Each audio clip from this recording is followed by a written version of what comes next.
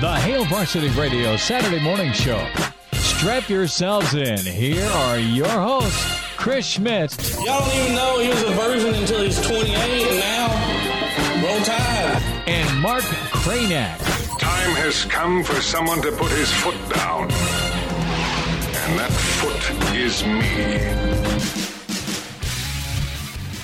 Welcome to a weekend edition of Hail Varsity Radio. It's Elijah Herbal and Mark Cranack joining you here to lead off the show, as Schmitty will be joining us here in just a moment.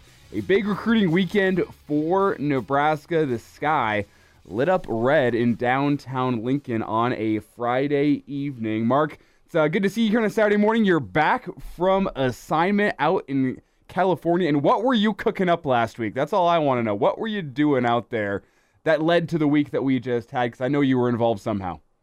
I was hiking, I was one with nature. I was playing catch on the beach. I was doing all kinds of great things. It was a lot of fun, but it's very private. I don't know if I want to get into it. You know what I was doing the week before that, though? What were you doing? Predicting exactly what we're going through right now on this exact show. I believe it was on this show. I'm not trying to take a victory lap around that. Not trying to toot my own horn, but right? There's a little bit of a horn tooting that. See, thank you, Rick. Exactly, man. He was here. He remembers it from a couple weeks ago. Everybody had counted out Rayola to Nebraska. Except me. I'm not trying to make it all about me, but except me. You were over there thinking, oh, no, it's Kalen. Kalen's the future, right? That's what you were thinking, Elijah. Meanwhile. That's why the timing of you being on assignment last weekend is suspicious. It's a little suspicious of you being out on assignment. What were you doing? I was just you notice how I was very nonspecific? There's some things I just can't tell you, right? There's some things I cannot. I'm trying to get this program right, all right? I'm trying to get this Nebraska program right, and if that means I got to go incognito for a weekend, to start bringing in the talent off the payroll. And that's what I'll do. I think it'll make this more interesting. In all seriousness, though, when it dropped the fact that Rayola was now back in business, I know it was a shock because of his stature and because his family had moved. But is it really that big of a shock? I didn't really predict it, if I'm to be honest. I didn't predict that it would happen, but I definitely, I wanted to make it clear that you should not rule this out, right? his dad is engraved on the damn stadium. His uncle's a coach on the damn staff, right? He's committed to Georgia, where they already have 11,000 five-star quarterbacks. It just was not out of the realm of possibility that he by the way, he's watching Nebraska and he's seeing how much they struggled at quarterback. Average quarterback play, Nebraska's 8-4 playing in a bowl. Just average, right? You don't even have to be Joe Montana. You don't have to be Tom Brady. You need to be like Zach Lee up in here. There he is. Chris Schmidt joins us now on the show that he started. Chris, welcome. Good to have you. Should we just interview Chris as a guest since he showed up late? Treat Chris as though he's a guest on his own show. That'd be kind of fun. Chris Schmidt joins the show here on a Saturday morning. You know him from Hail Varsity Radio. Schmitty, we say hello. Hey, love you all. Hey, good morning. I had to, make a run for the border, so I'm back. It's all good. Well, it's good to have you. So you either had Taco Bell for breakfast, or you had Taco Bell last night. That's the problem. I didn't. I'm on some meds because I've had kind of some sinus chest crap, and sometimes it disagrees with my stomach. Oh, okay. Translation: Chris just took a dump. Okay, so we've got some good. We've got some good comments. Walter. It was a harrowing moment, similar to Dumb and Dumber. What's funny is right before he wrote that, he wrote, "Mark, spill your guts." I think he was talking to you, and I think you took it literally. Hey, some news this morning. Oh, and saw this on Twitter last night. Maybe you've covered it already. Maybe you haven't. What did I call it? The fact that Rayola would flip? Well, or you got some were, other news? No, Danny Kaelin put out a tweet last night. Uh-oh. Where it had a shot of him at the indoor facility playing catch with his two buds, McMorris and Davon Hall. Okay, how is that breaking news? The fact that a quarterback was playing catch. He tweeted it with the hashtag GBR. GBR. And it had a red balloon. So he's. I also sent a text out, and he has canceled his visit to Michigan State this weekend. That was on my mind after they picked up Childs in the portal. They got Childs from Oregon State, and immediately Daniel Kaelin to Michigan State started making less and less sense to me because Childs has, 3 years of eligibility left? Yeah, I mean, he's a young quarterback that they recruited and love at Oregon State, and he followed Jonathan Smith to Michigan State. So Danny Kaelin will stick with Nebraska, is what I'm telling you. So to reset for those playing at home, that's Danny Kaelin, the Bellevue West quarterback who has been in the class now for a year or so after Dylan Raiola had already announced that he was going to Georgia, not Nebraska, right? That opened the door for Kaelin. He takes it. Now Raiola's back in. Kaelin saying he's still in. And if you're Danny Kaelin, I mean, honestly, why not? Unless you're thinking as Danny Kaelin, I'm probably going to start as a true freshman in Power 5 football. If that's what he's truly thinking, then yeah, he probably should look elsewhere. But I don't think he's thinking that. I think he's thinking, I got to improve. I got to get a little bit. And he's good. He's had good Power 5 offers, but he does not strike me as the type of guy that walks right into a program and starts day one. I just don't think he's there yet. I think he's got more maturing to do. But then you look at somebody like Raiola. I mean, that is a little bit more like that's a dude that walks straight on campus. Different situation, man. Different situation. But so if you're Kaelin, you're just like, yeah, that's cool. But and injuries happen so often. Why wouldn't you? If Nebraska was your dream school anyways, and okay, now you got to compete against a 5-star. That's not the first time. That's happened. Ask Amir Abdullah about that, right?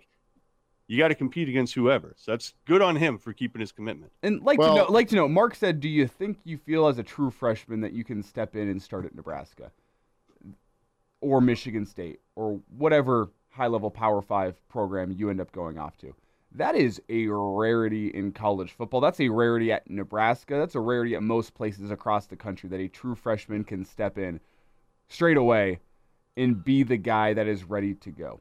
So, with that in mind, I don't want to discredit the talent of the kid because I do believe Daniel Kaelin's a very, very talented kid. I think there's some refining that needs to be done. I don't know, even if Michigan State had gotten Childs, whether or not he would be a guy from day one that was going to be ready to start. And I don't want to doubt the kid. You never know until a kid shows up on campus and starts going up against that true Power 5 Division I talent. You don't know what a kid's going to bring you. And I think Daniel Kaelin versus Raiola will be a competition as well. I believe that the staff is true in what they mean in that it's going to be a competition for starting jobs at Nebraska. That being said, I think Raiola is further along in his own personal development should Nebraska land Raiola than Daniel Kaelin. With all that in mind, I would like to note here, I am saying it now on December 16th at 8:05 a.m., that I believe Dylan Raiola and Daniel Kaelin as a combo is bigger for Nebraska than a Dylan Raiola and Kyle McCord. I'm going to throw that there now because of the long-term 5 years that would probably take care of your quarterback room. I think that is a bigger deal for Nebraska than a potential Kyle McCord transfer portal coup. You have two freshmen versus your bridge guy and then your freshman. You've got one that is good enough to go win a starting job. He is further along tools-wise as a freshman, okay? And he's one of those few freshmen that can come in and do the job and is physically gifted. And then you've got Kaelin that is super talented. You've seen that throughout his high school career. That's going to take a little more seasoning, but at least you have him here, which is great. You can let him compete and then let him develop. And that's the name of the game. Mark, your title this morning for our friends What? is Mark called the Raiola flip. It's not traveling journalist. It's not weekend journalist. It's not Omaha-based journalist. It is Mark called the Raiola flip. That's what he has in his title. Brandon Vogel is. I don't type that stuff in. I don't type that stuff in. That's what the producers give us. I'm just okay. Let me meet the producers sometime. Brandon Vogel's with us from Counter Read, counterread.com, at Brandon L. Vogel on Twitter. It's where you find him. And we have all sorts of recruiting and Raiola and volleyball things to talk with Vogues. Vogues, how are we doing this morning? Thanks for jumping on with us. I'm doing pretty well. Thanks for having me. How about the week for you as you've observed Nebraska football, the twists, the turns, quarterback drama, the news this morning, or the feel that you're going to be able to keep Kalen in the boat, the looming Nebraska fans hope announcement by Raiola. And you can go take Bevo down tomorrow afternoon. Yeah, for a team that's done playing football for 2023, there sure was a lot of football goings-ons this week, which is good. And if you told me that in September, like, Nebraska's not going to have a ton of guys enter the transfer portal, but a mid-December week is going to be one of the news heaviest weeks that there is. I would have thought something went very wrong.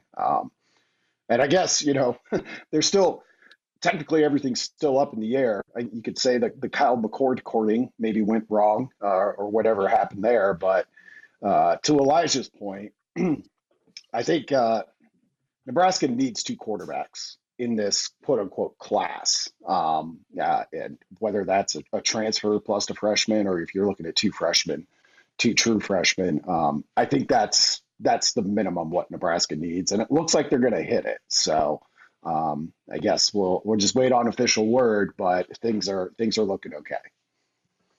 Brandon Vogel is with us on the Hail Varsity Weekend Edition as we talk the flip for Dylan Raiola. It appears imminent. It's not official. It appears imminent. He's on his official visit this weekend. Now let's kind of put that into perspective. I was trying to explain it to somebody who is not an ardent Husker fan or follower. And I was just trying to explain how significant it is for the fan base to experience this and how significant of a recruiting win this is. And this is just what pops to mind. I just want to see where you're at with this. The closest comp I can think of is Tommy Frazier, 91, where as soon as that happened, the collective fan base kind of knew, even though we didn't follow recruiting that much, like, that one just hit way different. And it's like everybody just kind of knew, like, oh, T.O. might have just gotten his guy. And the legend of Tommy Frazier. And it's just sort of like, ooh, all the other pieces are kind of there. There's some good pieces there. Like, it felt significant. Like, you knew how significant it was. I feel like this is in that same universe. How do you feel about it? Yeah, I think so. I will cop to not following recruiting all that closely in 1991. Now, I've heard a lot of stories since then about that Tommy Frazier recruitment. And I mean, part of it with him was like all of Nebraska's like most immediate rivals. And this was a different era for Nebraska football, but like Colorado's in the mix, Oklahoma's in the mix, sort of. You had Clemson, you had the Florida schools. It was a high profile recruiting battle. And, Nebraska at that stage was kind of going through its like little late 80s, early 90s bowl swoon. But you still felt it was kind of like that one kind of signature piece away. And Tommy Frazier kind of looked like that coming out of high school. So Raiola would be, depending on how in the weeds you want to get with like projections and numbers and recruiting rankings. I mean, Nebraska doesn't sign players like this. That are as highly rated as he is. And yeah, there's a direct link to him that gets Nebraska in the door there, but you kind of can't argue with that piece of it. And you go back and look at the 5-star quarterbacks. There are only a couple of them each year. And yeah, there's a couple of flame outs every now and then, but for the most part, those guys end up being pretty good. Vogues, you also had a number with 5-star and then true freshman starts. I think you pulled this up Thursday. Reset that with just how difficult it is to come in and thrive. I mean, we very rarely do you become day one guy. Tommy Frazier, Trevor Lawrence, your two recent and nostalgic examples of true freshmen that started and went on to win national championships. Not their freshman year, but they went 2 for 4, all right, on championships. And it took till game 6 for both of them to start. There's a chance that Raiola, once he flips, has a good shot of winning the job. What's the quarterback room look like now? Raiola, presumably. Danny Kalen in. Not going to Michigan State this weekend. Chuba? I mean, are those your 3 guys? Probably. I mean, it sounds a little bit overzealous and to say, like, based on recruiting rankings and high school film and all the stuff with Raiola, but I really think if he commits, he's Nebraska's best quarterback.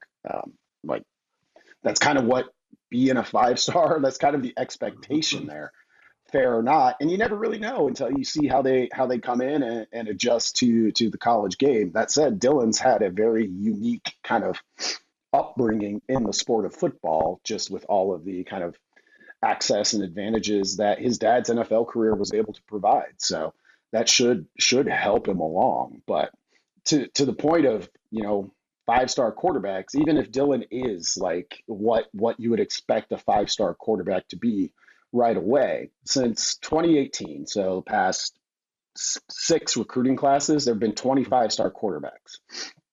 3 of them have started like early in their freshman year. Dante Moore at UCLA this year, kind of half in, half out. He was the starter, but Chip didn't want to make him the full-time starter. So it was weird. The NIL, like, there's rumors that got messed up with him. So he's in the transfer portal now.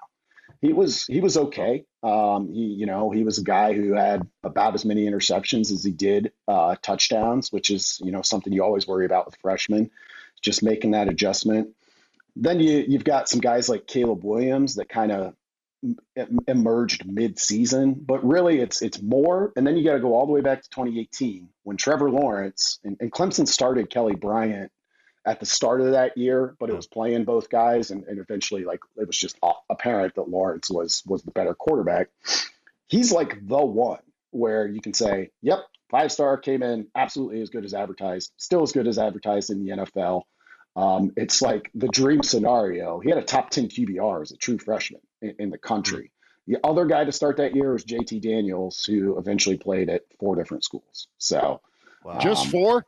Yeah, just 4, I think. Oh, but maybe was it only 3? Maybe only 3. USC, Georgia, Rice. No, 4. West Virginia. West Virginia. Yeah. Jeez, played at 4 different schools. And as you look ahead to I'm not sure that in fact, I know. We can't sit here and say it's going to be Raiola. It's Raiola's job to lose week 1, right? Like, it's just, that's not possible.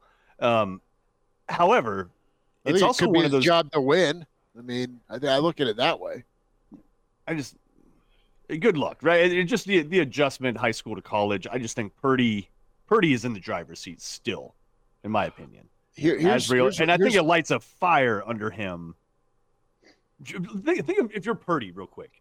Think if you're Purdy, how much your situation has changed just in the last 2 months, right? Like, before, you were the afterthought 3rd stringer. It was Jeff Sims' job, like, in early September. That's where it was, and you were injured, and you're gonna, it just wasn't your thing. All of a sudden, you have ascended to being the starter, first of all, and now you're the starter with the guy Sims, who was ahead of you, out of the way. Heinrich, somewhat limited as a quarterback, kind of out of the way.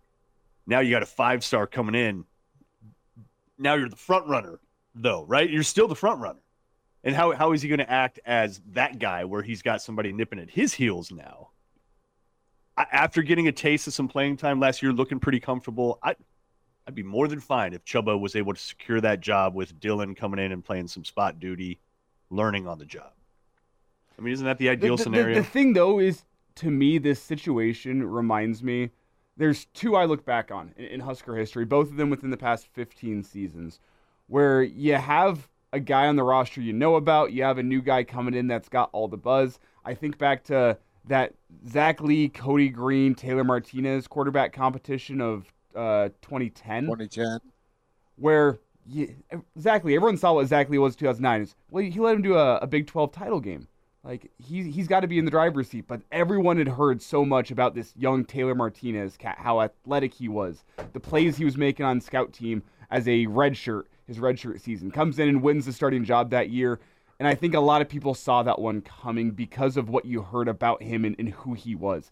And then you look to Taylor Martinez competing against a guy in Tristan Gebbia back at the beginning of Scott Frost's tenure. Where Adrian Martinez. Did I say Taylor? Yeah, you did. You're one of them now.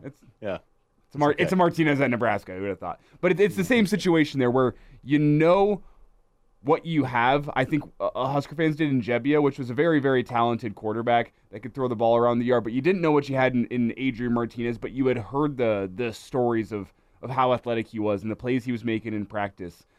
And what does he do? He comes in and wins the starting job, which I believe only other quarterback I can think of off the top of my head, true freshman starting quarterback at Nebraska starting from game one. That situation reminds me so much of this one, where you know what Chubba is. Chubba's a fine, he's a serviceable quarterback based on what we saw at the end of the year. But you look at Dylan Raiola and the talent that he brings in here, I think it would be a competition through fall camp. But I think we all know, assuming Dylan is what we think he is, who ends up winning that job. That's the best way I can put it based on what we saw with the Taylor Martinez situation, the Adrian Martinez situation. You know who's got the upside, you know who's got the talent, and I think within the back of your mind, you know who's probably going to end up winning that quarterback job. Vogues, weigh in on this. Let's put you as the impromptu quarterback coach, because that's also likely on the horizon for Nebraska. Quarterback coach, 5-star, Danny Kalen, signing day Wednesday, boom. I think there's some things Chubba needs to work on, but man, I loved watching him play. I loved what he brought. I loved the dual part of what he brought. But when it comes to progressions in the Satterfield offense, that's what Nebraska was dealing with last year was limited quarterback ability from reading a defense. It was, all right, here's our first read, let's throw it to the guy that's open, versus some guys running open. And I don't think as much training as Dylan Raiola's had in his life with NFL dudes, great quarterback coaches. I mean, that's something he's more comfortable with. I think from a fit standpoint of reading defenses and scanning the field and, of course, having time to do all this with the offensive line, that's just it. There's the turnover factor. And, not all of them were on Chubba. He had a handful of turnovers, but that's the other part. Do we know how well Dylan Raiola, if and when he becomes Nebraska's quarterback, can take care of the football compared to what's here? Yeah, that's always a big thing, especially with freshmen, or even, part of this with Nebraska, not the Sims, but Harburg, I think, is just a first-time starter. Like, sure, if you've been there and you've been practicing for a while, you can get a little bit used to the speed of the game, but it's still different going against a real Big Ten defense. So I think you always worry about that piece of it. If I'm fantasy Nebraska quarterbacks coach, I think I'm with Mark in that the ideal scenario is you don't need Dylan Raiola to be your day one starter. It's why, early in the week when it looked like Nebraska might thread the tiniest needle of all needles and get McCord and Raiola, it was set. It was like, okay, well, there's no pressure on Raiola to come in. If he's good enough, he's good enough. If he needs time, it's, everybody compared it to the Arch Manning thing. It's the Arch Manning thing. Can you do that with a Chubba Purdy? Potentially. It would be kind of similar to that 2018 Clemson season where it's like, Chuba's our starter, and if we get 5-6 games into this and it's obvious that Raiola's better, then Raiola's better. But it'd be nice not to have to pin all of that on him right away. It's part of why when he committed to Georgia initially, I was like, well, that makes sense. It's like an entirely different context from being a 5-star Raiola at Nebraska versus just being one of 6 5-stars at Georgia. So it's interesting on a lot of levels that way. Let's go a little bit deeper into the film with Raiola, and here's why I think he will not start early, but why I think he will later. When you look at how he deals with pressure, like pressure in his face, he deals with it like uncomfortably well. So like if you're watching him in the pocket, like dudes are all over him, it doesn't faze him at all. And so to me, what it says is that has been an emphasis probably from Dad of like, when you're back there, you got people blocking for you, you better not wuss out. Like you stand in there and you deliver the damn ball, right? Like I'm serious. That's what it looks like. Seriously. I mean, they're dudes they're hanging on his leg and he's still got his eyes upfield. So those are like positive traits. Don't get me wrong. Like that will serve him well. But the speed and ferocity with which that will happen to him in college will take a little bit to get used to. And I think he will be a turnover. He'll be a turnover risk until he adjusts to that. Because I mean, dude, he is hanging till the very last millisecond. And like he will take crushing hits. That is a good thing. But I think that stuff will be on him way too quick than what he's used to. Like, you know what I'm saying? After watching him, Brandon, when you watch him, if you're to like, and that's not criticism, it's really not. It's just an observation of how he rolls and then trying to prognosticate how that'll be once he gets into the college game. But as you watch his film, does that stand out to you? Do other things stand out? What is it? What are some of your takeaways with him? Yeah, it does feel like, and this is kind of like the ultimate, I think, compliment you can potentially pay a quarterback. It looks like he had an offensive lineman for a dad. Like, you know, not just the like stand in there, but I also get a sense of like, hey, look, like these offensive linemen, I mean, okay, this is happening at a way different level at college and NFL than it is at high school, even high level high school. But it's like, you know, be consistent with like, if you're supposed to be 5 steps back, like be there because the offensive line, and it takes an offensive line to kind of, I think, offensive linemen to make you better be able to understand this as a 17-year-old. It's like, we'll move guys behind you. Like, we'll move guys in front of you and just get them out of your way, but like be where you're supposed to be. So you do sense a polish there. That said, you know, looking towards Nebraska 2024, none of these offensive linemen have blocked for that type of quarterback, kind of a more of a pure passer. It's different. It really is. And I thought pass protection, I thought Nebraska took a step up front there, and this would have been the case with McCord too. You know, it's a different, there's subtle differences there that I think there would be an adjustment period. And with a true freshman, no matter how good he is, like if it takes a couple games and you're back there taking those hits, to your point, he's willing to, how long before it starts to wear on you? And I mean, you know, we talked about the 5 stars, like we only have to go back to 2018, as Elijah sort of mentioned, to the last time Nebraska started a true freshman quarterback. And, you know, it felt like Adrian was so good out of the gates in that Colorado game, and really all season long was strong for a true freshman. Definitely was better than the average college quarterback that year. But you could see like the wear and tear kind of, I think, accumulates a little bit earlier the younger a player is, and that's probably true across all positions. Vogues, want to get your take on Sunday? Oh, yeah. As it's Nebraska, it's Texas. You don't get Wisconsin in the rubber match. That's fine, but you do get Texas. Size this up for me, man. What's your feel going in?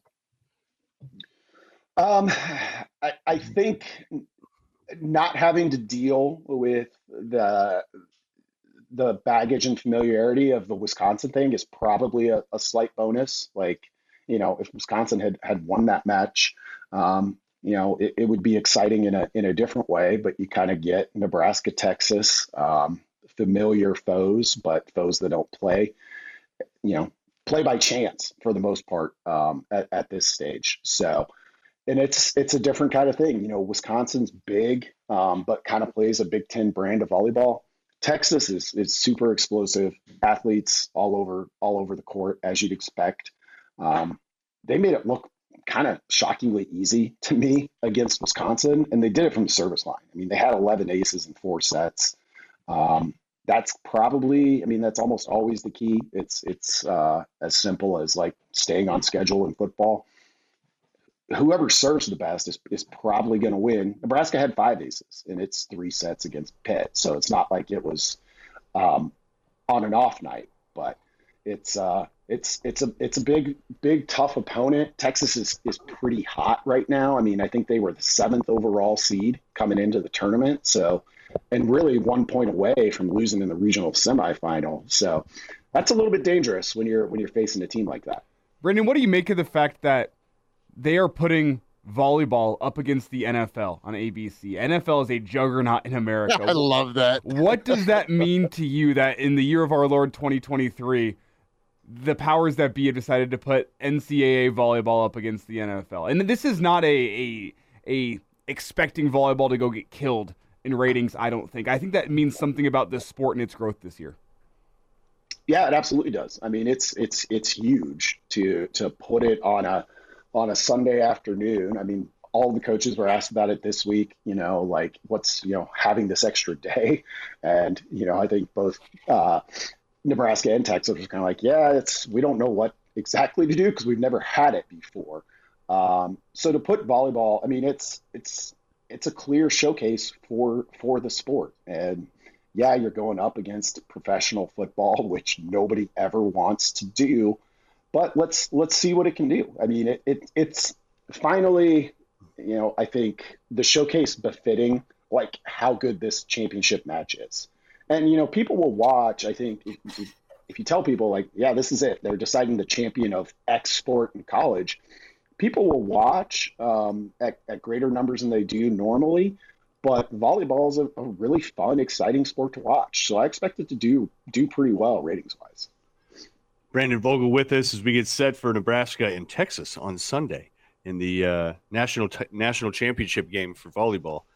After watching Nebraska in this tournament, what strikes you in terms of maybe what Nebraska has added and or what they're exhibiting? I'll just share kind of one of my things. I feel like their level of sophistication has just increased, like especially like a Merritt Beeson.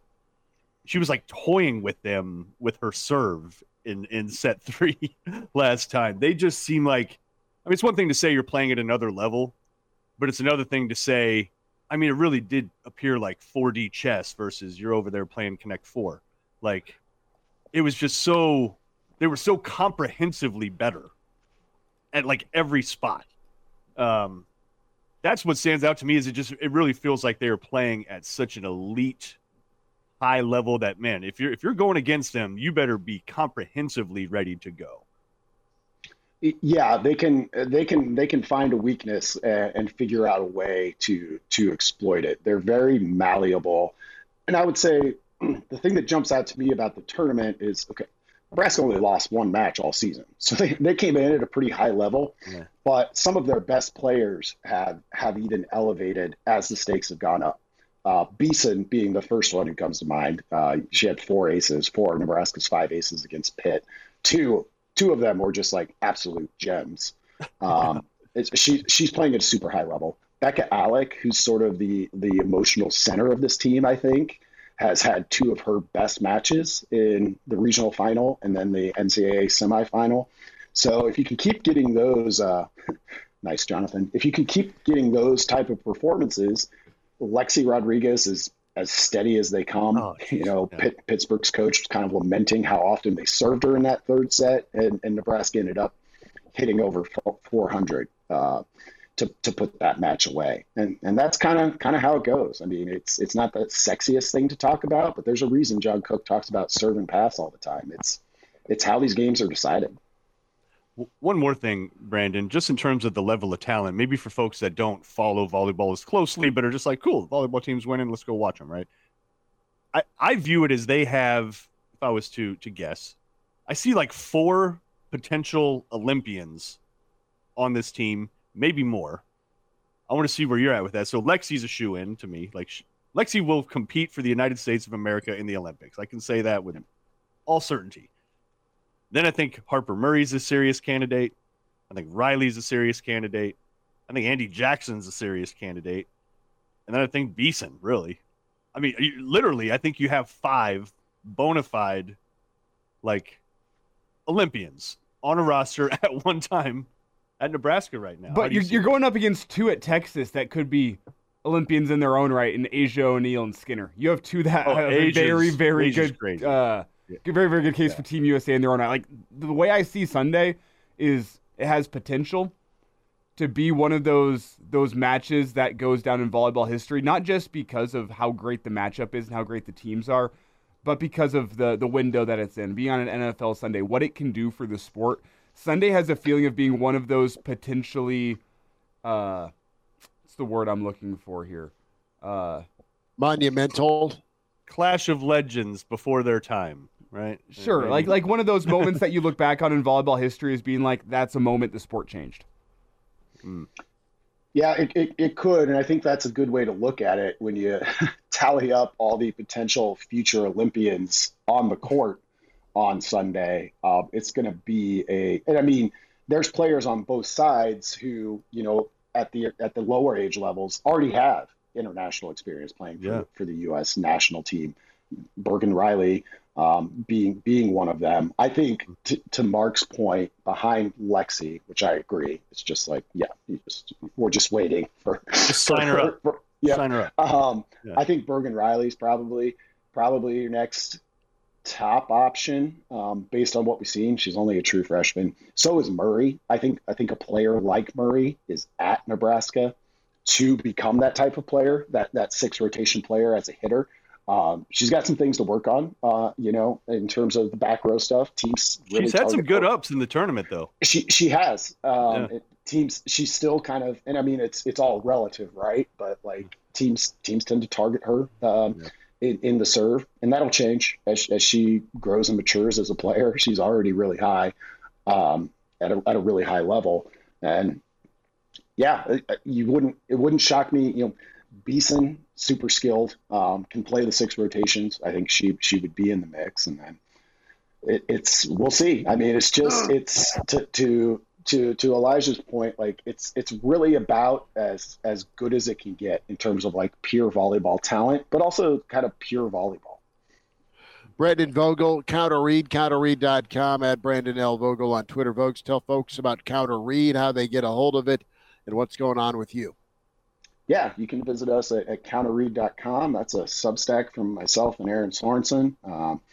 We put out two subscriber exclusive newsletters a week, do a couple of free things as well every now and again. But if you want to read more of my thoughts on Nebraska Texas volleyball, that newsletter went out to subscribers just this morning. If you want to sign up for a free trial first, you can check it out and get access to read that. But we are also, through at least the end of tomorrow, we said we were going to run the steal as long as Nebraska was in the NCAA tournament, and they made it to the end. So we are offering 20% off an annual subscription. Nice. if you want to sign up now at counterread.com. Vogues, appreciate you. Mm-hmm. We'll check in next week. Okay, man? All right, guys. Have a good one. There he is, Brandon Vogel. Let's head to the Iron Horse. Let me get some Gary coffee. Sharp. Let me get some right back. What are we doing? Sharpie, I thought you pick my victory lap. Hold on. I thought Sharpie was going to show up on camera this morning wearing a lei, with Raiola. Where's Kranick going? I don't know. I think he's getting some coffee. He called the Raiola Club. He's going to go work his sources again and see who else Nebraska may be flipping within the next week. Uh-huh. Yeah. We get Mark's take on that before the end of the show because he's got a Nostradamus streak going on. He does. How about the week, Sharpie? How are you? Wow, it's the wonderful world as the world turns around quarterbacks and 17 to 18-year-old kids, huh? Yeah. What a wild week for Nebraska football. From the standpoint of this isn't supposed to happen to a team that hasn't been to a bowl game in 7 years. And then you're like, whoa, is this really happening? Oh, man, it's not. wait a minute, I'd like part of it, I don't like the other part. And then when we get to Wednesday and there's actually ink that is put on a contract, we're going to be like, this is how a big-time program that's got a brand should act. And then we're going to get, like, should every offseason be like this? Should it just be chaos in the last 10 days? But I've never seen something like this, especially the other day when you had the Raiola news come down, Kyle McCord's on campus. But I think what happened through it all this week is there was the domino of Raiola saying, something's not right in Athens. Let's call those guys in Lincoln, to how it affected two quarterbacks in particular, actually three quarterbacks in particular, to get us to this point where at some point today, Dylan Raiola will say he's in for Nebraska. And that's a big deal for this football program. And then we'll see what the after effect is in the next couple of days or in the next couple of years. All right, hey Gary, we're gonna dig into the Hail Varsity Weekend Edition archives real quick. I found the clip from a couple of weeks ago. I'm just gonna play that real quick. Yeah, I did. Here, I'm just gonna play it real quick. Okay, ready? I bet you Dylan Raiola will flip to Nebraska. Gary Sharp. No, he won't. Mark. Yeah, he will.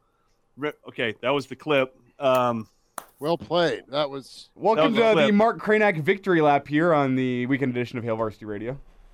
No, okay, so let me ask you, and here the end result is Nebraska is getting a Hawaiian Andrew Luck that could be so impactful on and off the field. And I know a lot of people were throwing his name around. So did you know that last weekend in Athens, Georgia, something would go sour? Did you already look ahead and knew that? Because that's what happened. And Nebraska, because of their past relationship, and Nebraska were able to benefit from a generational talent saying, you know what, I want to look elsewhere. No, in all seriousness, I just saw it as a thing that you could not count out until literally signing day, just because of the connection. And just if you look at it, and I don't know exactly what happened at Georgia, and no, I didn't know that would happen. But I'm just saying, it's like Nebraska was going to be given the benefit of the doubt, unlike any other program in America. Yeah, I don't know. In his mind. I don't know, Mark. So you got to understand here this situation. So let's go back to a week ago today. Nebraska's making the final arrangements to get McCord here. Yep. Dylan Raiola is not in the picture. Dylan Raiola was going to Athens to take a physical because he would basically be moving in today. So something happened. I mean, they were pretty aware that Carson Beck was coming back. So something on some other level, it could be NIL or some promises that were made, just didn't seem right. And Dom's a business guy, man. You don't play 14 years in the NFL and have sons and daughters like he has that are athletes.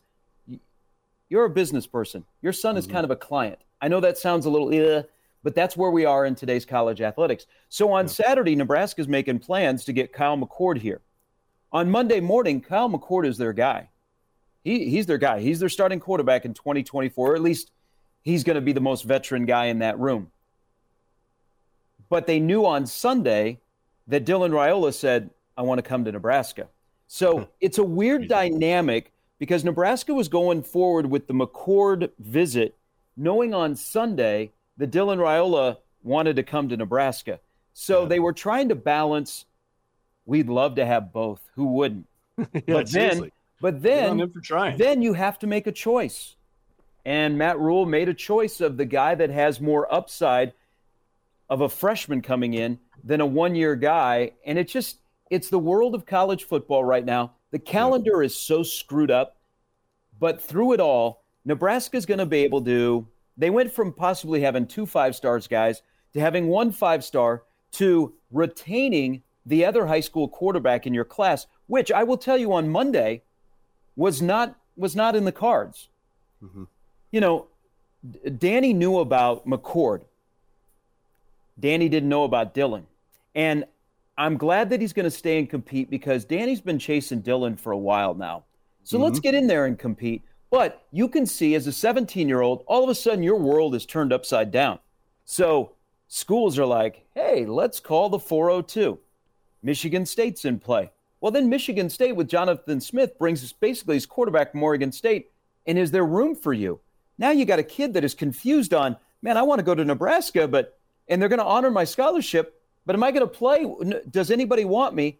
And then last night, I think you got just until Wednesday, a confirmation that Danny Kaelin is still in.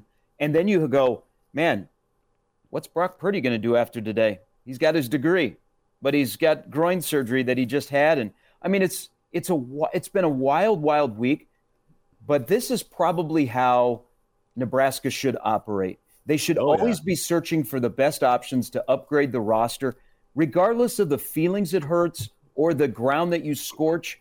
And I think you have a person that's in control, that they know how to play these type of games, that on Wednesday when Nebraska has signing day, you're going to go, and it might not be over. You're going to go, damn, this might be the time where Nebraska flips, and maybe it actually equates to something on the field. This is put your money where your mouth is moment for the program, for Matt Rule, and for everything. Like if you say you're going to be about competition, yeah, bring it. Like, yeah, and if you're on the team and you're somehow butthurt by that, step up and get better. Well, don't you guys think that's the opposite of what Frost did with the Burrow situation. Okay, so right? You guys have talked about this. I think it's important about communication. Yeah, we all want competition. There's a lot of dads are involved these days. Why? I think that's why. That's why football coaches like. I think that's why football coaches like moms. Moms are a less hassle to the football coach than the dad is. So, but here's the thing: we all want competition, and I'll give Rule the benefit of the doubt, because he doesn't strike me as this guy that says, Mark Kranick walks in, he's got his son by his side, and he says, I want that kid to start at quarterback. If he doesn't start at quarterback, I'm not coming here. And Rule goes, yeah, Mark, man, I got to have that guy at quarterback. I love you, man. I know what you mean to the program. Your kid's starting. Rule doesn't strike me as that. But Rule does strike me because we've seen now evidence of you can handle these situations with just the simple part of communicating, guys. Yeah, you do. Let everybody know where they're at. That's the thing among things that Scott was at fault as. He was not up front with guys and said, this is the deal. Instead, he left it very gray, and then he let you decide.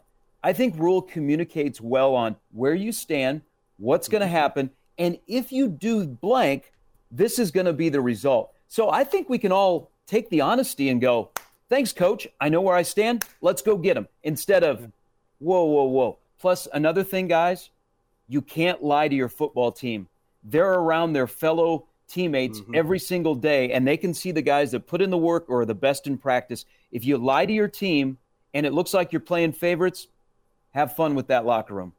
You just nailed it. You just nailed it from the top down of communication to how the culture is. And yes, that locker room is your ultimate judge and jury.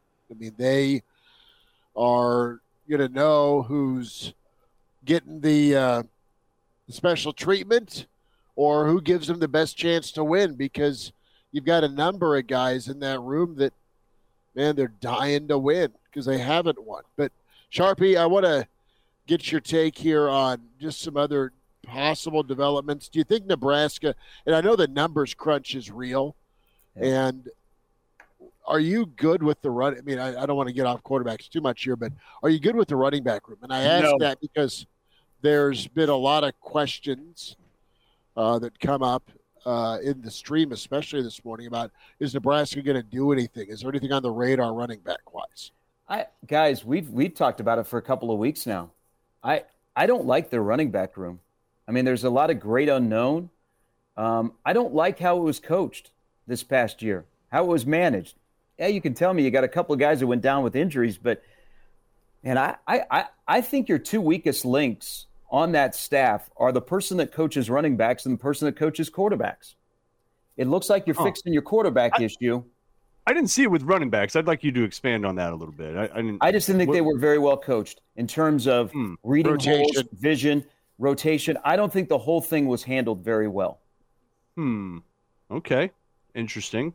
I thought I saw Emmett Johnson go from, a wily young player who was years away from contributing to kind of getting him ready to at least compete and hold his own. I thought that too, Mark. I thought that too until I asked some questions. They said, no, Emmett actually has been that guy. He just needed an opportunity, which is great because now he's in the mix for 24, but is he a 3-down back? And where he fits and how does that affect other guys? No, Emmett Johnson, Emmett Johnson finally got to show off what has been there. That's what because I thought, oh man, there's a guy that developed, and then I was told, well, he's kind of been that guy. He's shown it. He just had some guys in front of him, so he finally got to play. I look, are you guys comfortable with what they're going into to 24 with what they have in the running back room? There've been some high school running backs that they have, kicked the tires on, but either the guy from Sacramento, who I like, because I think you need a big running back. I think you need a guy that people bounce off of. They didn't communicate with him. And he wanted to come here, the kid from Sacramento. And I'm wondering, why are they not communicating with him? Are they going to wait? Are they going to wait and fill this hole on the back end of the portal? Or might be a bad fit. Maybe in February. Yeah, it might be a bad fit with Barthel, right? I mean, it could be. It doesn't mean he's a bad coach and can't coach anywhere, but maybe he's a guy that needs to be in the Northeast where the talent's just around him and he can work his local connections, and that's better versus in Nebraska where you got to spray out to the entire nation and recruit. You got to put a lot more into recruiting basically when you're at Nebraska than you do elsewhere. So that's interesting. We'll see if there are any changes there. How about this, by the way? The high school that Gabe Irvin and Anthony Grant came from, that's the high school where Raiola's been. I think maybe a silver lining here of, not that this was the plan all along, but if it was, how brilliant. And maybe we'll find out in 20 years when someone writes the expose. Look at what Raiola did, right? So he's got the Phoenix area on lockdown, right? He knows that area, knows all the top guys there. Everybody knows Raiola, loves him. Now so does Atlanta, right? Everybody knows him, and he's the man there. People in Ohio State recruiting circles, all those cats that Ohio State is recruiting, he knows all those fools. Georgia, same deal. Like this guy now, Raiola, he's got to be one of the more connected players in the country. And so for him to now bring that to Nebraska, it's going to have that magnetic effect. I think you could still see some changes to this current class with some new guys getting added and maybe a few other guys moving on just because of that Raiola effect. Because I think you're going to now have access to guys that you didn't have access to a week ago. Is he bringing his Louis? Well, I think Mark makes a great point, and I've heard Elijah mention this as well, is when you have a high-profile recruit, especially a quarterback, all the kids know him because they run across him in camps or Elite 11s, or we all got YouTube, okay? Dylan Raiola's been in the spotlight for 4 years. So everybody around the country knows who he is. And he started to work on the flipping on Sunday. I'm sure Nebraska said, whoa. We don't have much space, and we can't put a freshman on an NIL scholarship. Nebraska doesn't have to do anything until fall camp, but they're going to have, spring will be, I think, a moment where it becomes pretty evident who's going to play and not play. And so maybe some of those guys that are still on scholarship that didn't play this past year when it seemed like everybody got an opportunity to play, they may leave. But, yeah, Raiola is a guy that can help flip. You got two linebackers that are on campus. One decommitted from Miami yesterday because they simply ran out of space because they're more into recruiting portal guys right now than high school guys. And then you have another one who Nebraska has, already had some interest in going all the way back to the spring from Oregon. But who was here that time of the year? That was Raiola. So, yeah, there's a bounce. There's a bounce that you can get. And that's if you have to choose two guys, you choose the guy that's going to help you with momentum and is going to impact you now, later, and beyond. But it's wild how this could happen. It's tough this late to have peer recruiting because you don't have space and it's at the 11th hour instead of, man, can you imagine what would have happened back in May? I think Brandon's spot on here in the comments in the stream. Tinfoil hat. Part of the plan the whole time. Part of the plan the whole time. Raiola, go get in, infiltrate. I mean, this is like a Russia psyop, right? Like, this is exactly what this is. This is some Putin-level stuff. That's major tinfoil hat stuff. Yes, it's a little out there for me. Little out there for me. Gary Sharp is with us. Infiltrate the enemy. The weekend edition of Hail Varsity. Sharpie, now let's just talk about the upgrade at quarterback that Raiola potentially will be. When we talk skill set, development, his grooming for this moment. And I know there's a lot of pressure. There's the Nebraska factor here, but we've not seen a quarterback potentially like this ever here, have we? I mean, guys, a guy that comes in and just has the tools to scan the defense. He's big, he's physical, and he's got arm talent that's pretty elite. Yeah, he's the Hawaiian Andrew Luck, is what he is.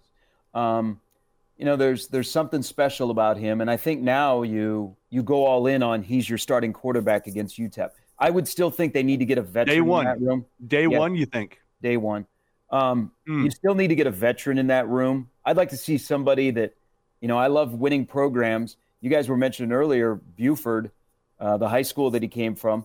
I love that Nebraska got an offensive lineman out of Bishop Gorman in Vegas because all they do is win. So I like high schools that win. Westside has a winning culture. They're starting to turn guys towards Nebraska. So I think day one, hey, freshmen have played here before. You remember 2018, a freshman played.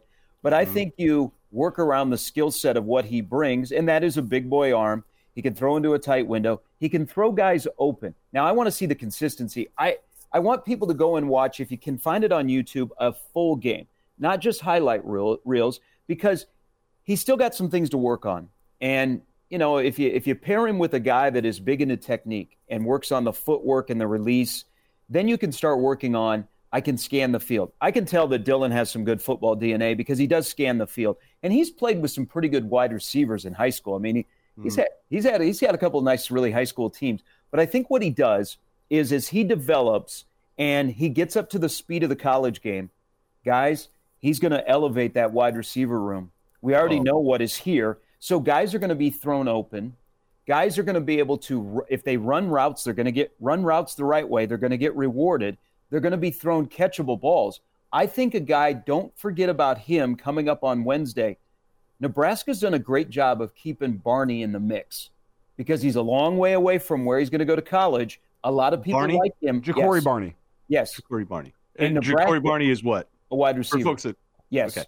And so Nebraska likes him a lot. I think he's another guy that's going to fit right into the mix. I think he'll elevate the wide receivers. But I just think you got a guy that has got a huge upside and has already got a great baseline. Now what do you do with it? The big thing is, what do you do with him, how you coach him? But you can't do this. What they did with Adrian is they didn't build around him. So Nebraska, if you look at Scott Frost's 5 years of getting verbal commitments from offensive linemen, there were a couple of years in there where they had just two. They just had one. They had a big year his second year. Rule the last 2 years has gotten 11 verbal commitments. So it's Nebraska's mindset of building in and then moving out. But you've got to put pieces around him. You can't just get a guy like a Dylan Raiola and say, hey, here you go. Get us to a bowl game. Yeah. Your job as the CEO of the program is let's build around him. So ball catchers, which I like that phrase that was used yesterday. I like big men in front of him. And you help him instead of saying, hey, you help us. Say, no, we already like you. We're going to help you.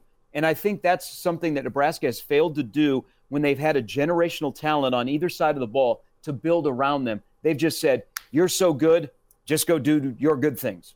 Gary, really fast, you mentioned the ball catcher thing, and I think that's a reference to Desmond Demas. Can we talk about what the hell was going on there? Because that feels like a weird situation all around, from like, he says he's coming to Lincoln. It doesn't sound like he actually has a visit lined up. From what I've been told, that has not been an interest from Nebraska for a couple of months now, but now he wants to come. Is Demas allowed to leave the state is my question. Listen, and for folks that don't know, former Texas A&M guy transferred Garden City, 5-star receiver. Sorry.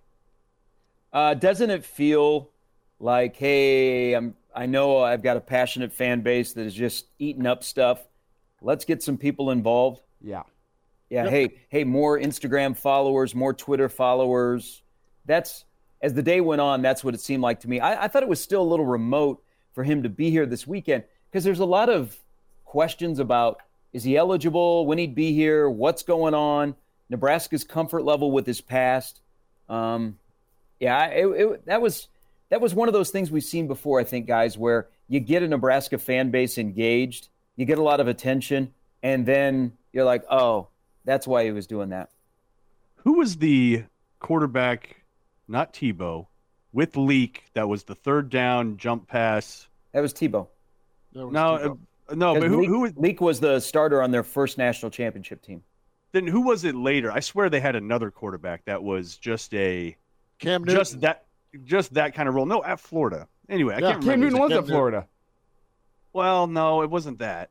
It wasn't him. No, Newton, was he at Florida or Florida State? No, Florida. he went to Florida and then he got kicked out. Regardless, that's not the name. I'll find it. I'll bring it up next week. There's somebody else that was like that. But anyway, to me, that's going to be Harburg.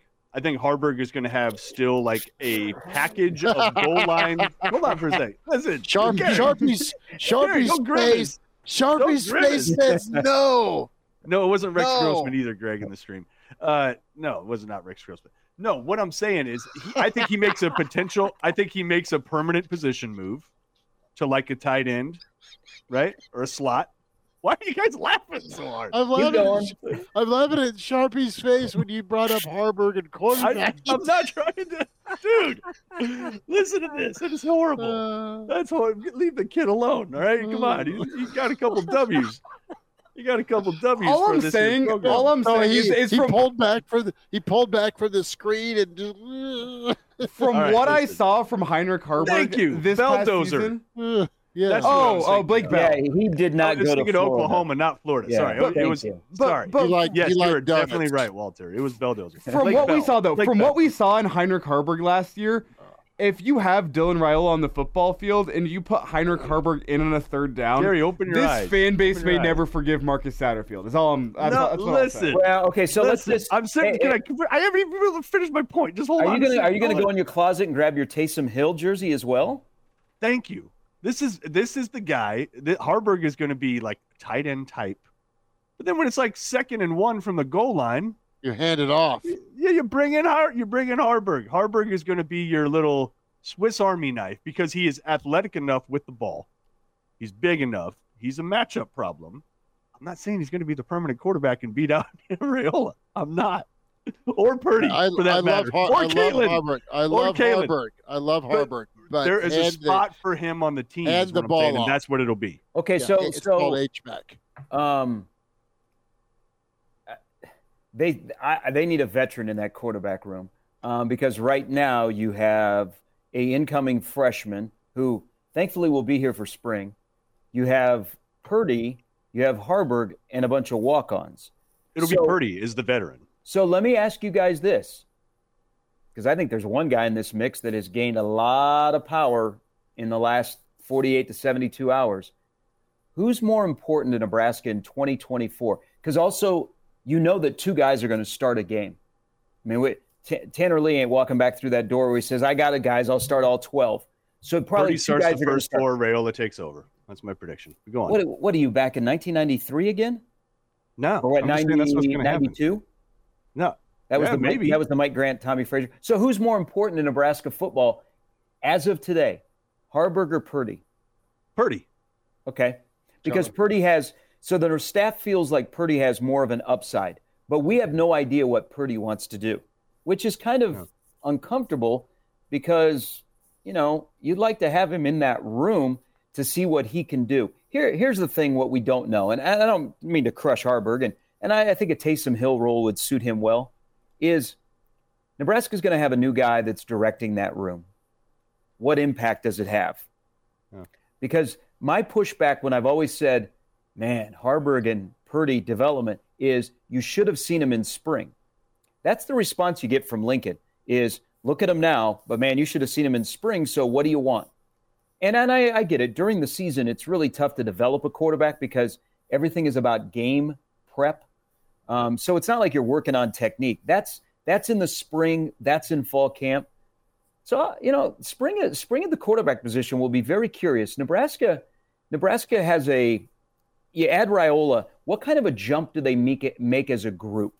You know, not just one guy, but what do they make as a group? Exactly. Because they're going to need at least 2 quarterbacks, and they might need 3 as the season goes along. Yeah, we didn't get to the wackiest story of the week here, which is now up on the screen. Casey Thompson, despite all the wackiness of this week, I think Casey Thompson deciding to come back to Lincoln threw a wrench into everyone's storylines and just created the wackiest storyline I've probably ever seen in Nebraska football. There's your vet quarterback. Which, by the way, he has not decided to do. He has not decided. No, he's not, but he's got a 7th year of eligibility. I know, but that Elijah made it seem like like that's deciding to come back. No, he's not deciding to come back. It was just so wacky that we wake up on Friday morning like, is Casey Thompson going to be a Husker again? Like that was, in a wacky week, maybe the wackiest storyline. Well, we got another Casey video. Remember, right after spring football ended, he was throwing in the Hawks Championship Center. We got a Casey video of him throwing with Emmett Johnson the other day. And then Danny Kaelin said, not so fast. I got 2 Huskers. I'm going to throw passes to Fedoni and Hall. Next thing you know, Raiola is going to put out a video this morning, and he's throwing with the entire team. Gary, as somebody who's been around the program a long time and been following all this, the only comp I can come up with, I'm not saying he's going to produce at the same level, but in terms of the reaction of the fan base and the understanding of how significant it is that Raiola is seemingly going to commit, I think you have to go back to Frazier 91, where it's just like when Frazier committed at that moment in that time, everybody that followed the program closely kind of knew. Everybody was just sort of like, ooh, that's different. That is different. There are a lot of pieces in place at this program right now. And now you're getting this dude, Tommy, that is so brash, so confident, so perfect for that offense. Look the hell out. Right? Like, you just knew it. You knew that dude was going to change things. Dude, I feel like Raiola. I don't want to put him in that category. Listen, man, we're talking now we have about, the benefit of hindsight. Because now we have the benefit of hindsight. Hey, I'm talking in the moment. Okay. I'm talking in the moment of him recruiting. We knew how significant it was. I feel like this is the same thing because it has dominated the entire week, unlike any other recruit I can remember since Frazier. Okay, I'll give you, in terms of attention, where you think, man, this is the guy. Remember what our discussion was like when Adrian committed right away to Frost. But I want to go back to probably about 20 years ago, right? Remember the attention around Harrison Beck? Yeah. Where a head coach got his quarterback and we went, dang, that might be the guy to put you over the top. Along with Leon Jackson, it was can't miss. Wow. Yeah. Yeah, it's I think that the thing here, first of all, you got to get the kid in your program and let him settle in. And then I also think you have to let him breathe because there will be so many expectations on him, and there should be, but some of them will be just outrageous. I think that's why it works, though, Gary. I think that's why it works because, and the same with Frazier, heap as much pressure as you want on the guy. He doesn't. Well, we're about to find out because when you get squeezed, what comes out is what your true thing is. So there's going to be a lot of squeezing because you expect him to be the guy to turn the corner of this program. And if he comes out and he's a baller, then it's game on. Then it has changed the trajectory of Nebraska football. Nothing's going to surprise Raiola about this place. So nothing. He grew up in it. He gets it entirely. Well, he's been around the NFL guys. You do, but hey, until you have boots on the ground, Mark, you don't really truly understand what that position and what that name is until you're walking around here. Yeah, you can go to basketball games, you can go to baseball games, and everybody knows you. But now it's real. I'm glad that we're done with the whole recruiting stuff. Okay, now it's time to play football. That's when you find out that this is a pressure cooker. Not everybody can handle it. He's got a background that says he can. That's why I can't wait for this to just get going and play some football and see how this unfolds. But at some point, we're going to have to let the kid breathe. And that's where the program comes in of, hey, we're just going to let you be you in this program and help you get to where you want to go. That also brings a football program with you. It's not real until you're sitting in that 100-level psychology course at UNL, you know? Sharpie like 181, I believe. Sharpie, real quick. Let's we talk about these freshman quarterbacks that get the opportunity. It's what they want. They're 5-star and they land and they're freshmen. Big difference with what's their supporting cast. Okay. And let's just go there for 2 seconds before we say goodbye. What nice try, Chris. We're going what's around him say Raiola commits and then wins the job, do you like the offensive line, the wideouts, the defense, these parts he's walking into as you look to 2024? Okay, so the help. Yeah, I think they're in a good spot offensively.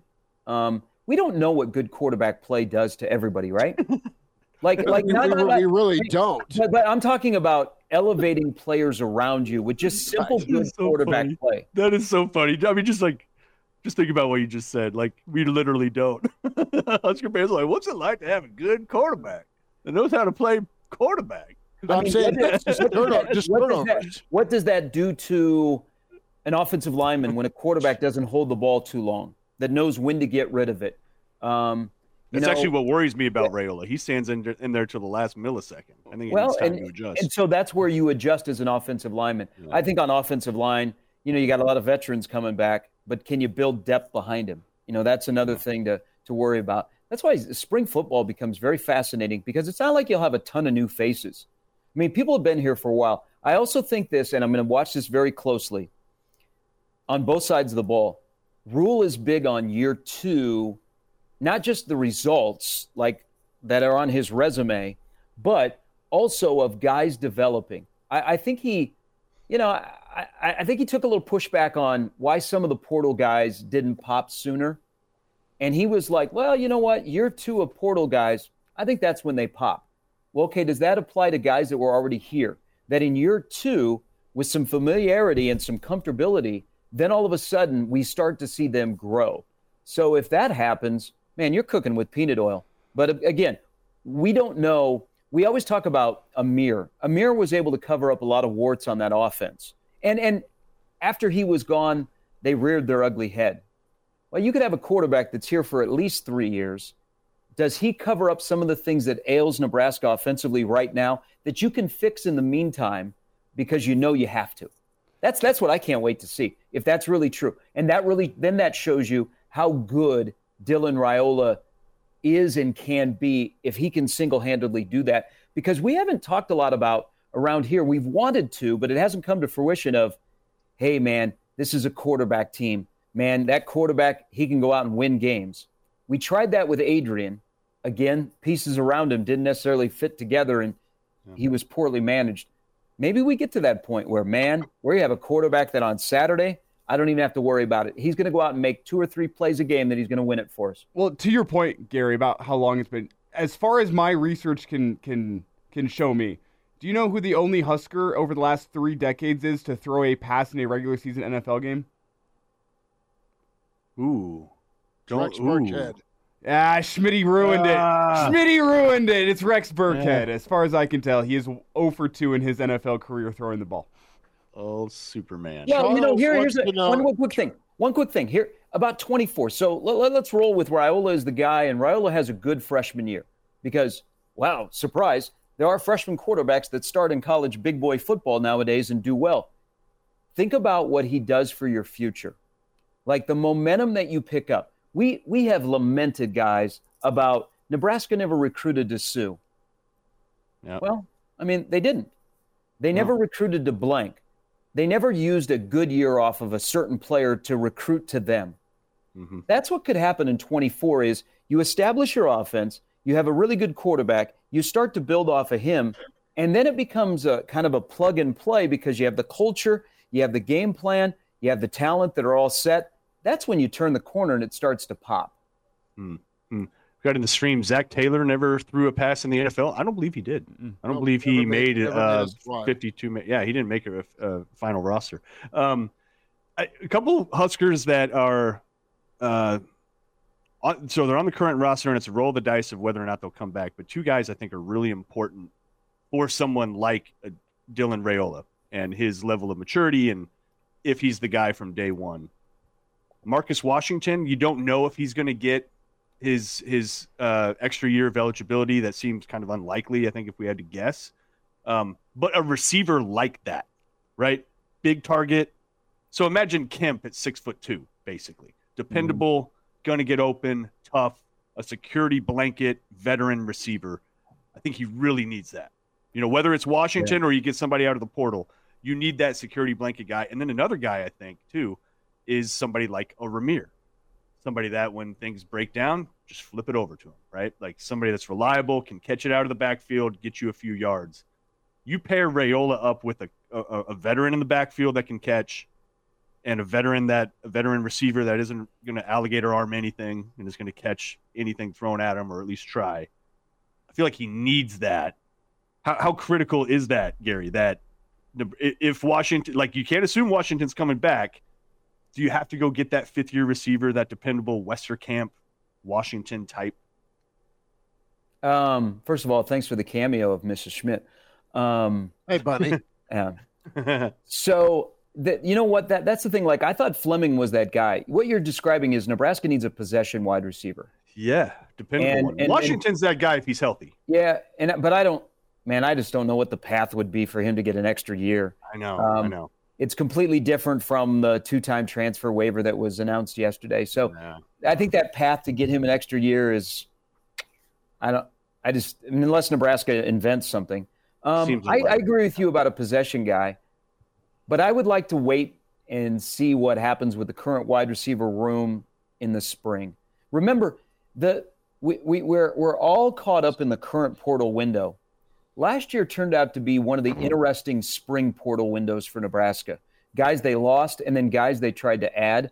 So I don't know if they just say, you know what, we got some young wide receivers. I mean, Demetrius Bell might win the offseason around here, and he hadn't even played, but everybody brings him up.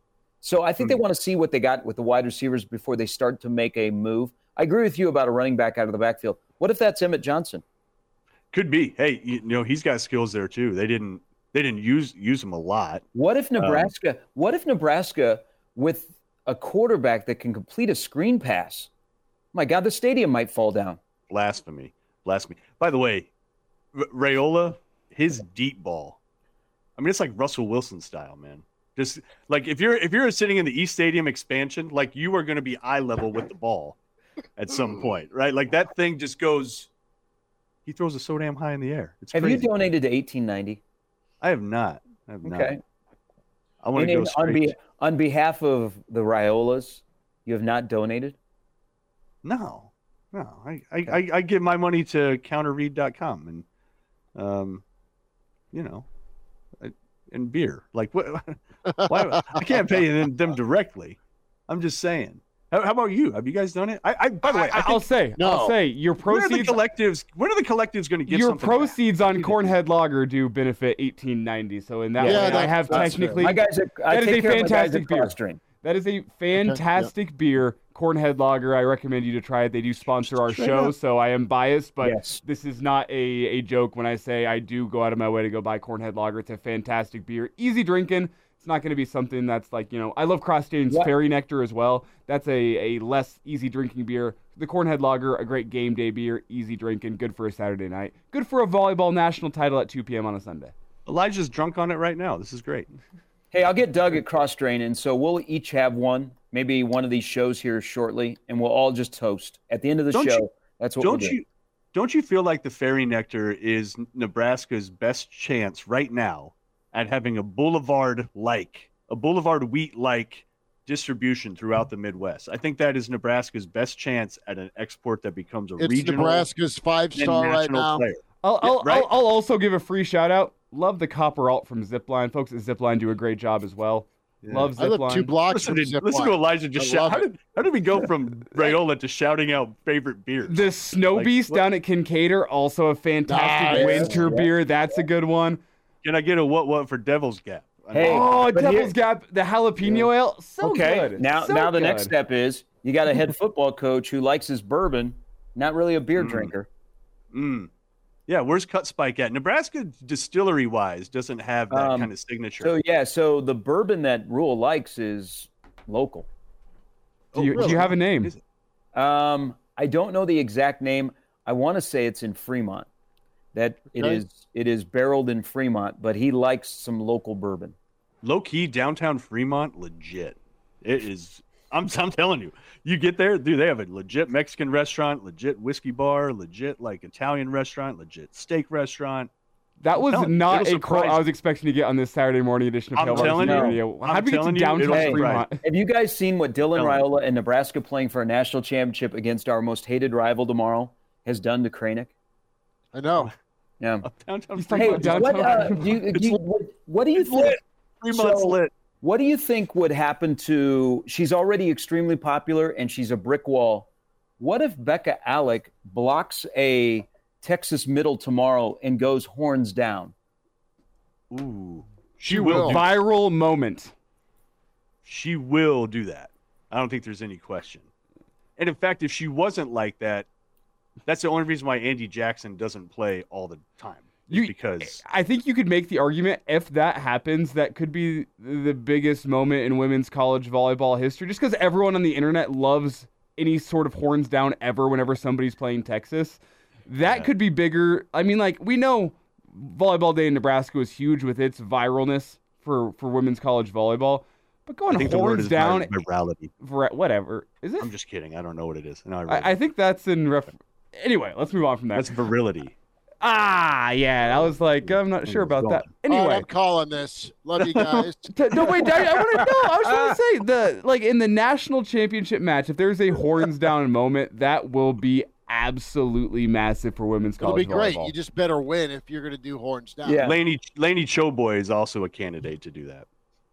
She is. No, just win. Do all the horns down you want, but just make sure you have more sets in the. Hey, win wouldn't column. you like to know what is in the drafts of Nebraska Volleyball's Twitter account?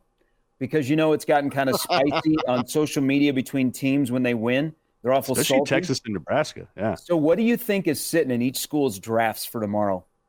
Do we remember the Lexi Sun tweet? Exactly. Like the sun rises again in Nebraska or something like that. Yeah. Yeah, they're totally called out. That was as low of a blow as I've seen a university account go, calling out a specific individual in college, calling out Lexi. That was wow. That was Texas though. I mean, that's Texas. That's Texas. Of course they did that. Yeah. So, by the way, somebody in the stream earlier comment, and I know Chris wanted to call this, and he looks angry almost right now. Come on, Chris. I'm sorry. No, we're Sorry good. that this thing went off the rails and we started talking about whatever the hell we were just talking about. But Dayton Raiola, somebody had put in there, the next Omaha West Side quarterback. It's actually not a. It's not a ridiculous thought. It's really No, not. I don't know. I imagine the family will move to Lincoln because they're very active. That will be, to get Dayton, that will be quite the recruiting twists and turns between Lincoln East and Lincoln Southeast. What about Lincoln Christian? Why are you counting them out? Well, you could go the role of Jared Bubak. What about Tommy Armstrong at North Star? Is that the recruiting pitch? That might be that. Now we might have to focus on the recruitment of Lincoln high schools for Dayton Raiola. Ron Kellogg's at Standing Bear. Oh, hey, would it also surprise you if Dayton Raiola commits to Nebraska here in the near future? No, No. it would not. Yep. No, you just got the lineage all the way through. Like Raiola's got Nebraska's 2020s handled. Yeah. Right.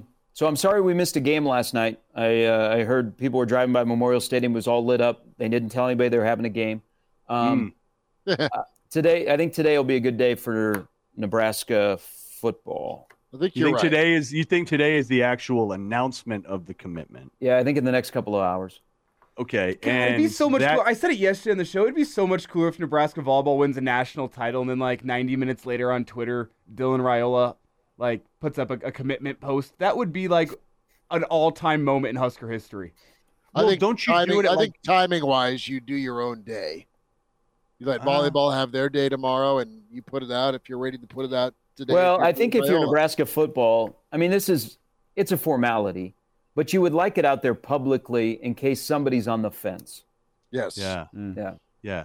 Why Plenty not? of lag time before Wednesday to Yeah. bring some flips with him, possibly. man. Just when Well, we you- thought Nebraska couldn't be interesting in the offseason. Just when we thought. Actually, we never thought that. Well, Nebraska's actually hey, more interesting in the offseason. You know what? They have this great brand, and they haven't backed it up on the field. They're finally acting like it here in the last couple of weeks because they can produce a bag.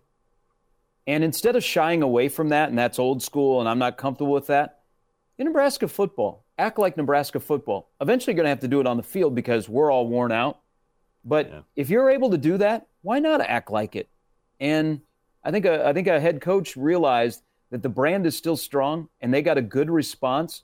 And then they got a week ago, yesterday or tomorrow, they got this gift that has fallen back into their laps that now they can use to possibly turn the corner. It's amazing. This stuff isn't supposed to happen in Nebraska football. So that's why I say, until the ink is dry, just hold the phone.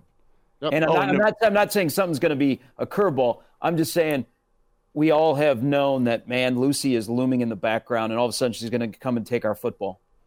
Robert asked in the stream, does Dylan Raiola have to announce a decommitment before he can commit here? Not sure how that works. No, he does not. No, all it is talk until letter of intent signing day, which is Wednesday. So yeah, the kids can say whatever they want. Yeah, they don't have polygamy in recruiting.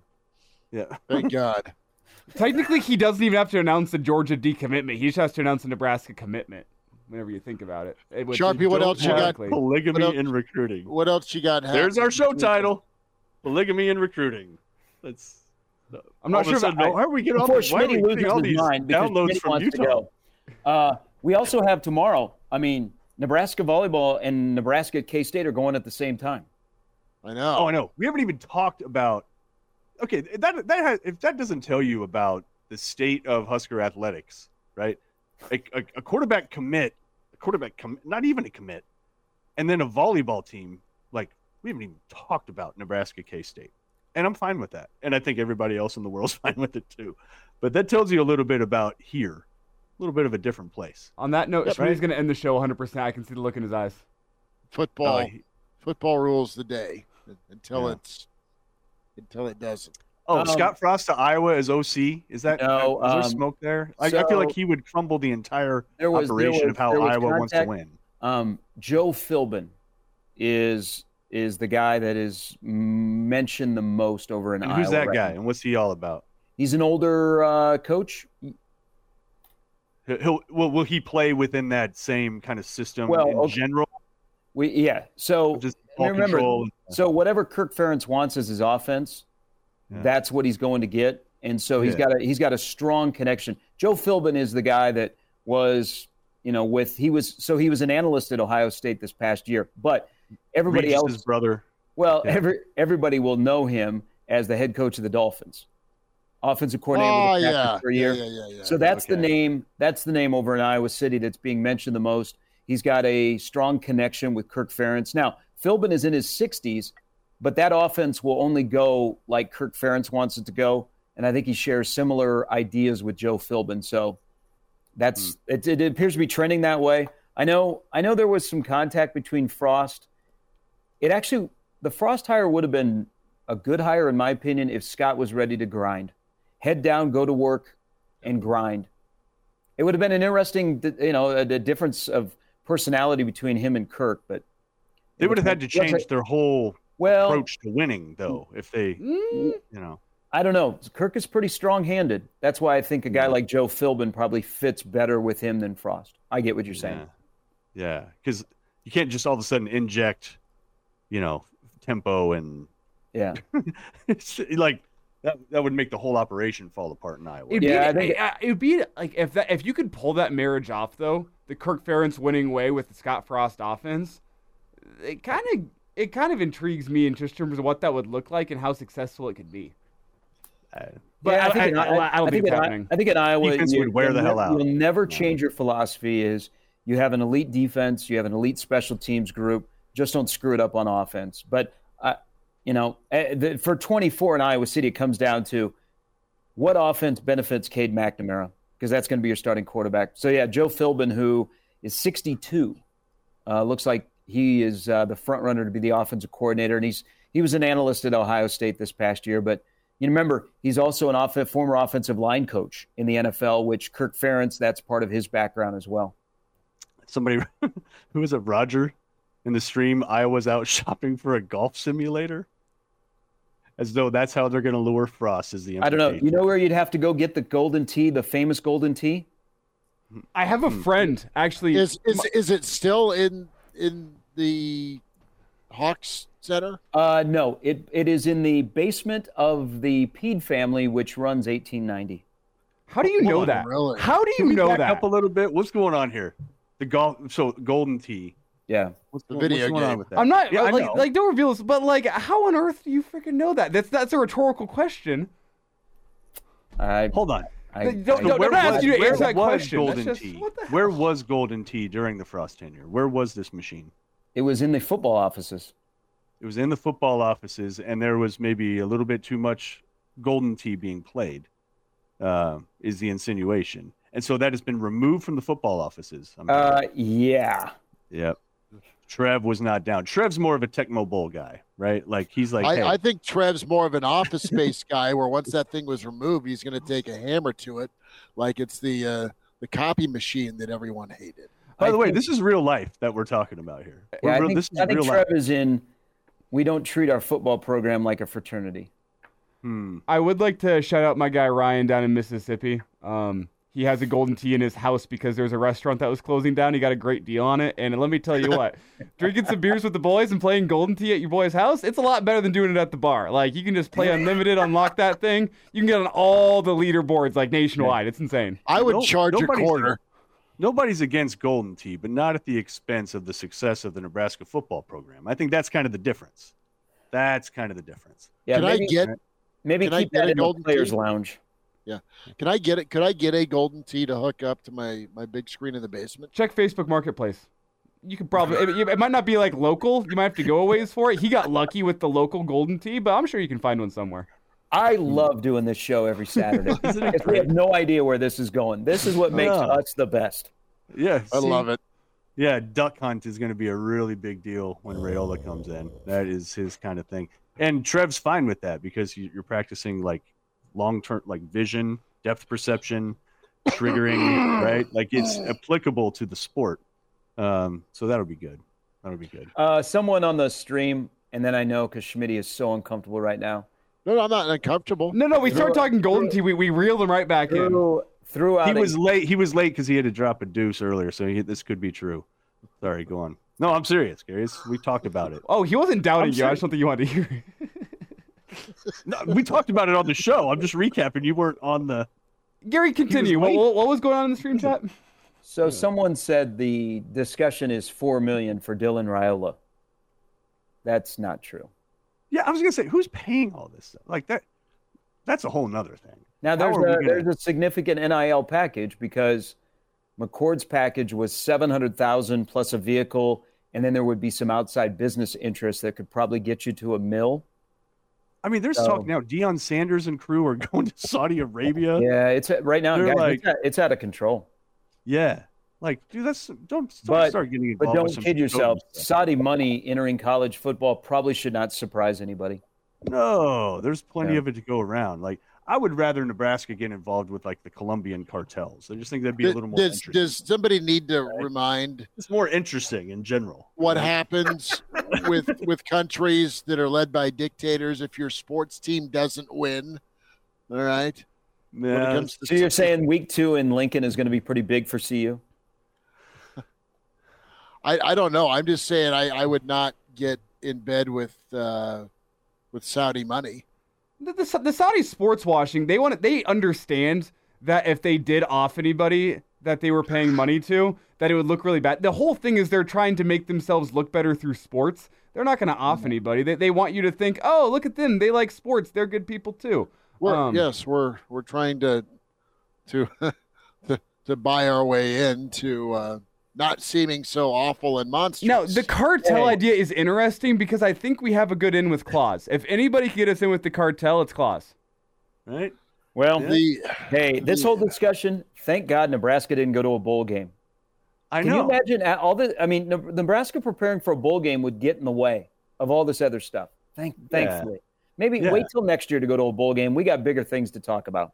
Think about the parallels, though. If you watch Narcos, right, like the Colombian cartels started to have to take a back seat to the Mexican cartels, right? This is a chance for them to come back just like Nebraska, getting off the mat. I just think, why not? A little money flowing in from Medellin. All right, guys, we got a bowl game in 30 minutes to watch. I mean, love it. Good work. Who plays today? I don't even know. Rich Rodriguez coaching Jacksonville State. Oh, so we're gonna get a Logan Smothers sighting? Did he get hurt? I don't know. Yeah, I That's saw where him he play one is. game. I haven't paid much attention. Okay, Jacksonville State, and who are they playing today? Louisiana. Louisiana, formerly known as Louisiana Lafayette. That'd be correct. Yeah. Okay. Mark, just to be, because we all have to go. You don't have anything to do today, do you? Yeah, I do. We have Like plenty of- the three of us will sign off, and it'll just be you for like the rest of the day until Raiola commits. Are you I'd talking watch. about because I like to extend the show all the time? Well, you guys talk every day. I don't get to. That's why. Okay, that's true. That's true. Yeah. Yeah, you guys are like, okay, I'm done. We've talked for 48 hours this week. I'm like, man, I'm just getting warmed up. Let's go, guys. So that's all right. That's Yeah. all right. We also get We need the Jerry Mark Kill. Cranack podcast. Jerry Kill is coaching today. I love Jerry. Jerry Kill can coach football now. Yeah. You take him. Will A date with Icy High. That was a one-time deal. It was a one-time deal, Stephen. Stephen This was broke street. my heart. Oh no. Ralphie is from Shadron. So they got him off a farm in Shadron? Apparently, Roger. Wow. I guess Roger Moore is telling us that. I should say a farm, a ranch in Shadron. Shadron, beautiful. Yes. Sharpie, right. have All a right, good that's- weekend, yeah. brother. Hey, you know All what? right. I don't know that we can top this past week, but we'll try next week. All right. Oh, sure we can. Let's do it. Are Be we good, brother. having a show next week? Yeah, we will, huh? Yes. We were planning. Oh, we got to on it. recap recruiting and everything else. We'll have a Saturday morning edition for sure. And What do y'all we'll think drink, about a Christmas Day special? What do you think? and we will drink No. Cornhead Lager. We'll wear ugly sweaters, and maybe we'll get Santa Claus to arrive. Let's actually do that. Let's get some Cornhead Lager and some ugly sweaters. That would be great. I had the ugly sweater party last Saturday. So last Friday. So I have the Mike Tyson sweater ready to go. I'll wear a sweater next. I got a great Denver Broncos Christmas sweater. It's No fantastic. Cosby sweaters, Cranack. Runs it. That's your second Cosby reference this week. Chris is depraved. I'll tell you what. Oh, we could go another 30 minutes. I do need some assurances though for next Saturday that drinking beer in the studio will not cause any problems with the higher up Schmitty. So that's a you problem. You're gonna have to Get a deal with that koozie, one. bro. Red No, cup. no, Hey, it's not. I won't be in the solo studio. So Well, if we don't have any problems, you won't have any producers. So it is kind of your problem. Nice. Sharpie, be good. Thank Appreciate you. Enjoy the man. rest of the weekend. And, of course, at 2 o'clock tomorrow.